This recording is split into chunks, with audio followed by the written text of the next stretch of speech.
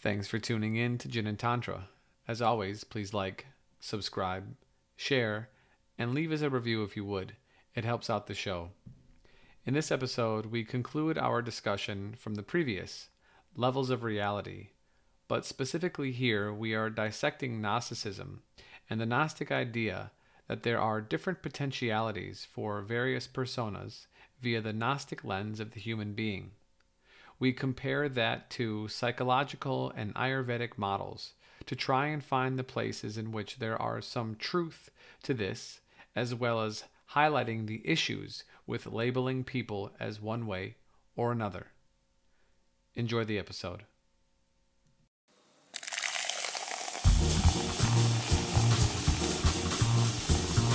Welcome to Jin and Tantra, spirituality with a twist. The podcast that takes Tantrism, Buddhism, Taoism, Sufism, Kabbalism, Shamanism, Chinese medicinism, and all of the other isms we've been influenced by, and blends them into a tall, crisp, cool cocktail your spirit has been longing for. I want you to get together. Now, isn't that refreshing? I want you to get together.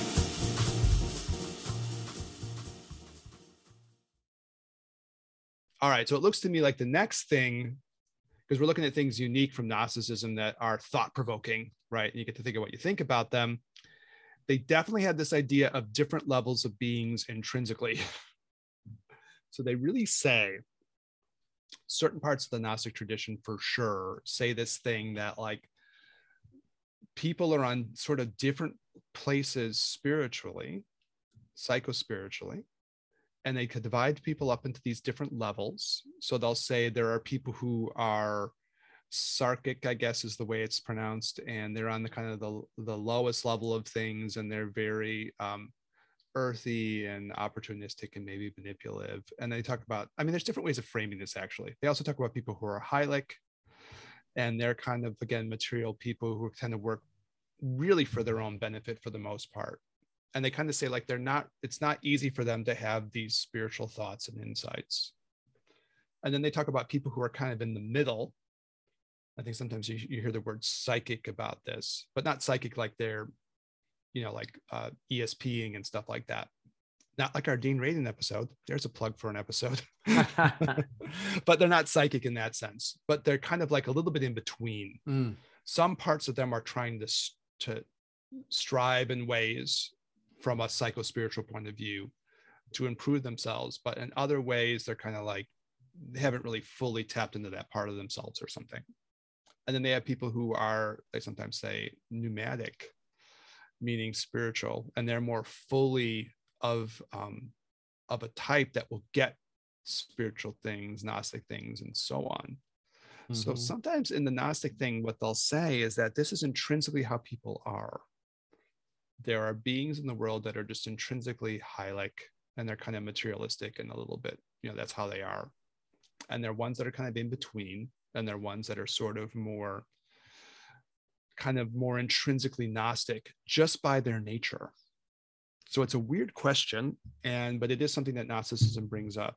I can remember back in the day, I had a friend from grad school, and he had a spiritual teacher and someone he was really close with who started talking this way. And I was like, I never heard anyone talk this way before. But they did kind of they were talking this way. And he was saying, yeah, some people will intrinsically like see the matrix and their whole world will go bang, and they'll realize something about their spiritual nature in the world. It'd be a lot easier for them to like have those thoughts, tap into those ideas, because they're more like that intrinsically. They're just more kind of naturally of that space, and other people aren't. And it's a and the other people aren't going to get it, and they may never get it. And by this theory, they're not going to get it because they're just not like that. So there's really this idea that there's just different types of living things that are just intrinsically different. So this raises this weird question. I thought it's kind of a good discussion for us because we haven't really talked about anything exactly like this. It's a little bit like the hierarchy of psychology and beings that we did back in our Buddhist episodes on the Tibetan Book of the Dead. But even it's a little different because they're saying people are are just different. So to me, on the one hand, this seems like totally not Buddhist, for example, because all beings are supposed to have Buddha nature. But on the other hand, to be honest, there are some Buddhists who talk this way. It's not like there's no Buddhists who talk this way. There are some Buddhists that will say, no, beings are really different intrinsically. And some of them are going to get stuff from our perspective, what we're trying to teach and whatever. And some aren't. And it really has to do with just their nature as beings. So I think for you and I, obviously, we tend to go from more of the side that people have Buddha nature and everyone is equal in this sense. But Gnosticism throws this question out. And it's kind of a somewhat weird or interesting subject to kick around to think about what it means and what you could do with that. You have an initial reaction to it, though, Daniel? What do you think? Well, I mean, what do you mean by the... No, continue to expand a little bit more. Well, obviously, you're more of the idea, Nick, no, all beings have Buddha natures and there's no intrinsic difference between things. That's how you feel too, right? Yeah, of course. I assumed it. So, okay. Yeah. So that's the idea. So there's this teaching that comes out. And I wanted to think, I was thinking like, well, how does this connect? I wanted to present it so people heard it because it is part of the Gnostic thing. And it's unique on some level, right? To talk this way. Some people are intrinsically, like some part of them is seeking gnosis and other people aren't like that. Okay. And they're just kind of on they're almost different kinds of beings completely. So the one thing about this that was kind of interesting to me when I thought about the two of us, because we've known each other before we started doing this podcast, was we are both really interested in the spiritual potential within people, the psycho-spiritual potential. We are both very absorbed in this. Mm-hmm. And if I went back in the time machine, I can remember certainly discussions we had where we were asking this question, which is not an easy one, which is that there is a difference between what might be the spiritual potentiality of a person and kind of where they're at right now. That's not quite the same thing. So the one thing I thought is maybe thought-provoking in this kind of hierarchical thing, which could sound really judgy and exclusionary, elitist, and kind of nasty. So obviously I don't like those sides. But on the other hand, there is this weird problem. Do you remember these discussions? There's almost like, wow, this person has this possibility of being this thing. And you get very absorbed in that possibility, but then the person basically in the end will probably go back and kind of like go back to whatever their other, the expression of their nature that's not that thing. You and I had a lot of conversations about that back in the day. Does that ring a bell? Well, yeah, of course. I mean, it's also, we talked about this when doing the kind of the relationship stuff that we talked about a while back, is that like, that's how we got to those conversations. Yeah. Is that we sort of people and that you're really close with and you start friends or lovers or we fall romantic partners where you're like, there is a difference. I can feel the potential of this person, but I have to also acknowledge that that's only one part of them. Yeah. We right? fall in love with aspects of the persona that we see, and it doesn't have to be, sometimes you use the word persona, you mean stuff on the outside. I think psyche, the being. Yeah. Something you feel that's more inside the person. Yeah. The being. The being. The being. Mm-hmm. And then you fall in love with it and we sort of hope that person sees themselves in the same way that we do. And we look past some of the stuff that maybe shouldn't be looked past, in hopes that they'll eventually get to that thing. And maybe they will at some point, but it's not the detriment to our lives in waiting for that point to ever come often is too much to bear. And, we kind of have to move on for our own betterment. But I think the idea that like everybody has that potential, of course, is inherent in a view of beings as equally great. I guess what I find useful about it, which is why I thought first to present the idea because it's a part of Gnosticism, but also like, okay, what does this have to do? What can you learn from this? I think there is potentially a kind of a bias, which could actually turn into a character flaw in people who are spiritually inclined and maybe psychologically inclined, psychospiritually inclined, where you're like, okay, I'm going to see that core of that person. That's how I tend to look at the world. I see these parts of this person that are more extraordinary or are more reflective of this Buddha nature aspect of who they are. Mm-hmm. And I like what you're saying. I don't fully take in the other parts of who they are. I kind of like, there's a part of me that sees the potential, but glosses over the other parts. Yeah. Which is kind of what you're talking about, right? Yeah. So what I do get is I don't think for either of us, we would say some people are intrinsically Hylic and like crappy, and some people are in the middle, and some people are just naturally superior. I don't think that's anything we would ever want to say on a podcast ever, because we don't think that. But there is this thing of maybe having to accept that people really are legitimately in different stages of where they're at for themselves. It's a bias too to say that they're in different stages of development because we're saying it's better to be a more spiritual person. Mm-hmm. Obviously, we're taking that attitude. You could defend it. Yeah. But okay, if we're going to take that attitude that it is better, then people are in different places along this thing. And maybe that's a way to make use of this idea. You look at somebody, you go like, well, this person, for whatever reason, this is where they're at now. They're a Hylic person. And I could see that they had these other potentials, but they're kind of maybe more of like a material person. They're interested in the material world around them, you know, and that's the headspace they're coming from. So let me accept that, you know what I mean? Or they're kind of in between. Okay, so I can relate to this part of this person that's, you know, I have more in common with, maybe if that's, you know, if the spiritual stuff speaks to me, and I can also accept the part that they're in this in between space, and, you know, and so on. So I think it's kind of like, I think there's some use in at least recognizing that. Mm-hmm. And I've been interested in this question for a while. You know, back in the day, I was doing these alchemical Chinese medical acupuncture CEU classes, and there was a whole question of how do you like start staging patients, for example, you know, and where they're at, you know, in terms of, you know, how they're thinking about these questions, because it's something that comes up. And what I noticed was, say, when you look in the Buddhist teachings, there's a lot to say once people get to be Buddhist, where they're at. There's a lot of staging that people talk about, right? Or the same in Taoism or something. But when you start talking about where people are at before they get into this stuff, they don't talk about it much at all, you know? And so it's almost like this Gnostic thing is like pulling it back a little bit to say, okay, where are people at from a very kind of like practical point of view? Even if they're not intrinsically like that at their core, this is how they're operating relative to the world at this time. I think there might be some use in that. And you know, just so you can recognize that in people. Does that seem useful to you? I think it probably is to me. It looks at, you know, they have this in psychology as well, right? In Maslow's hierarchy of needs. Yeah. Right. Showing where they're at. I mean, they talk about this in the Ayurvedic tradition in terms of like which chakra is which chakras are dominant in a culture. There it has something in common. Maslow's hierarchy of needs is kind of weird because sometimes I think people have that imposed upon them. Possible. In some shitty place and this just gets imposed upon you. But yeah.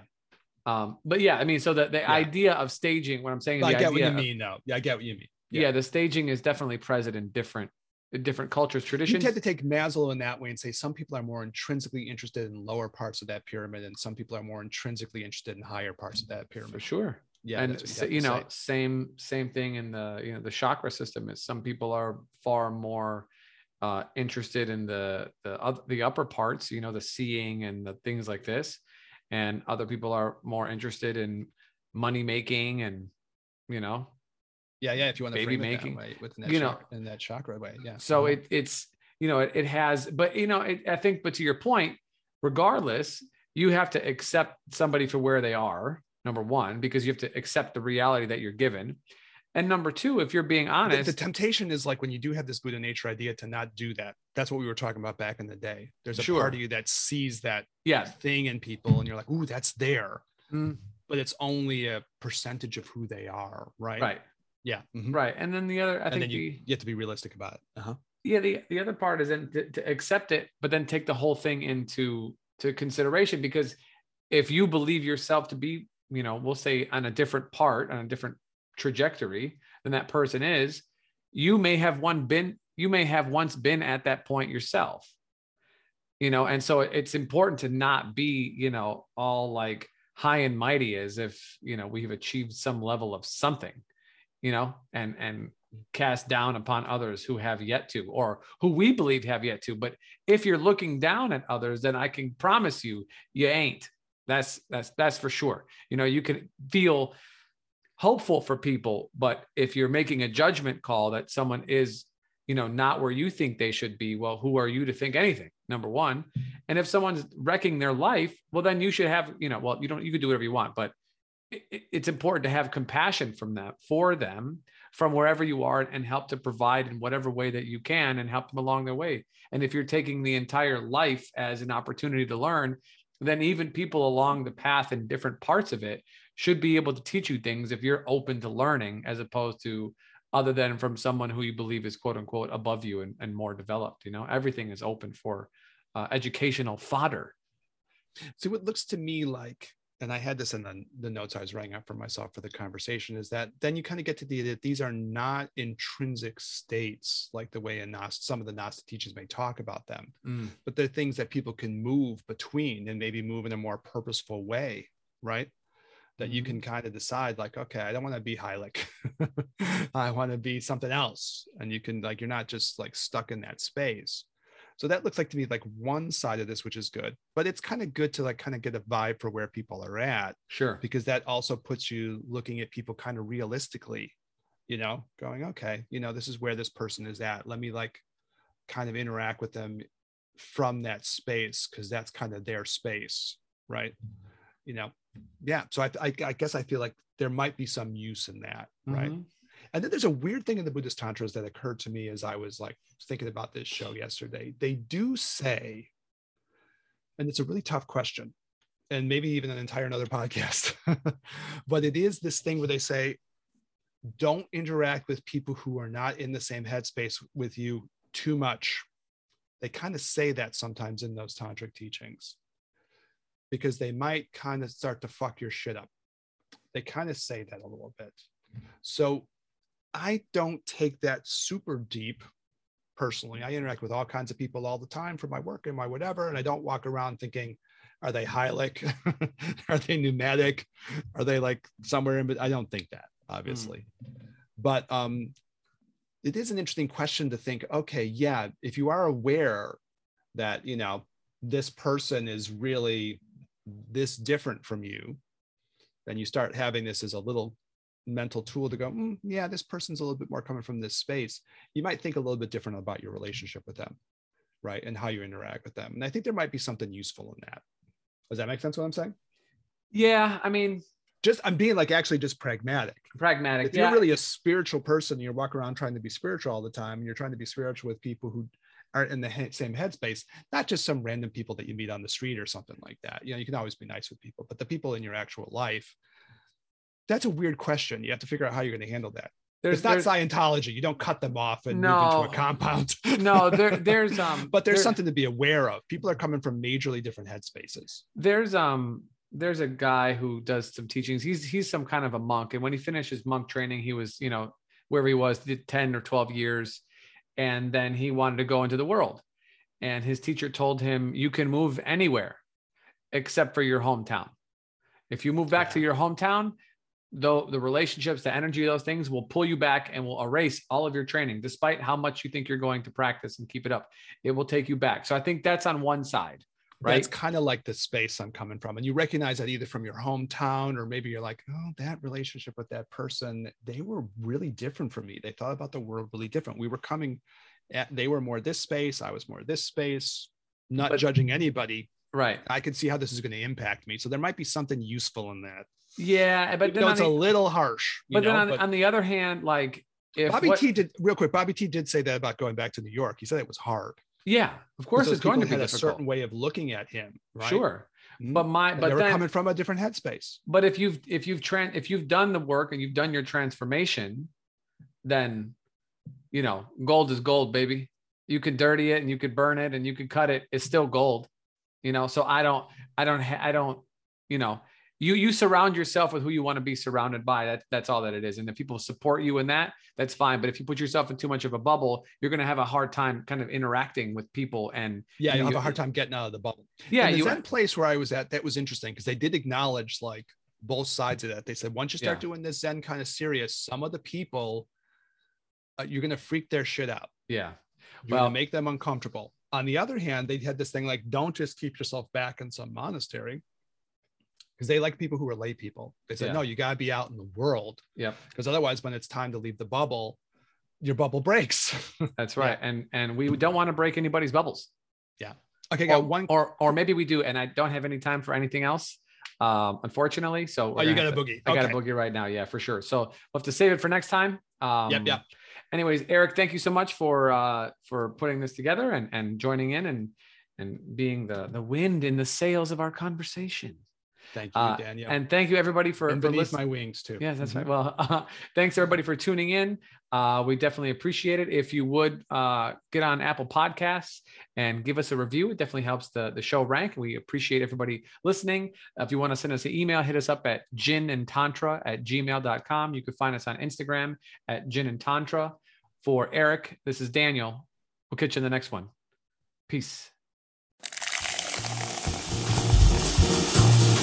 I want you to get together. I want you to get put your hands together one time. I want you to get together.